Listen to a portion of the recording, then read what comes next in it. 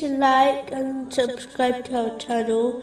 Leave your questions and feedback in the comments section. Enjoy the video.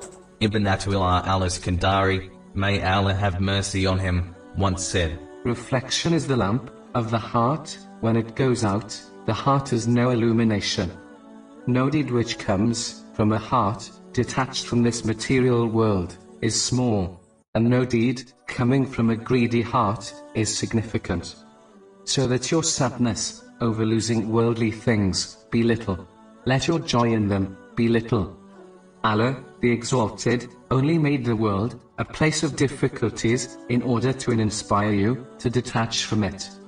The real journey is when the world passes before your eyes, so that the hereafter is brought close to you.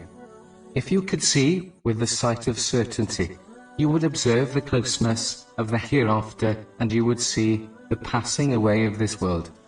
If you want a glory that does not vanish, then do not glory in those things which vanish. Sometimes you will find more benefit in times of difficulties than in voluntary fasting and prayer. The source of all disobedience is being satisfied with oneself.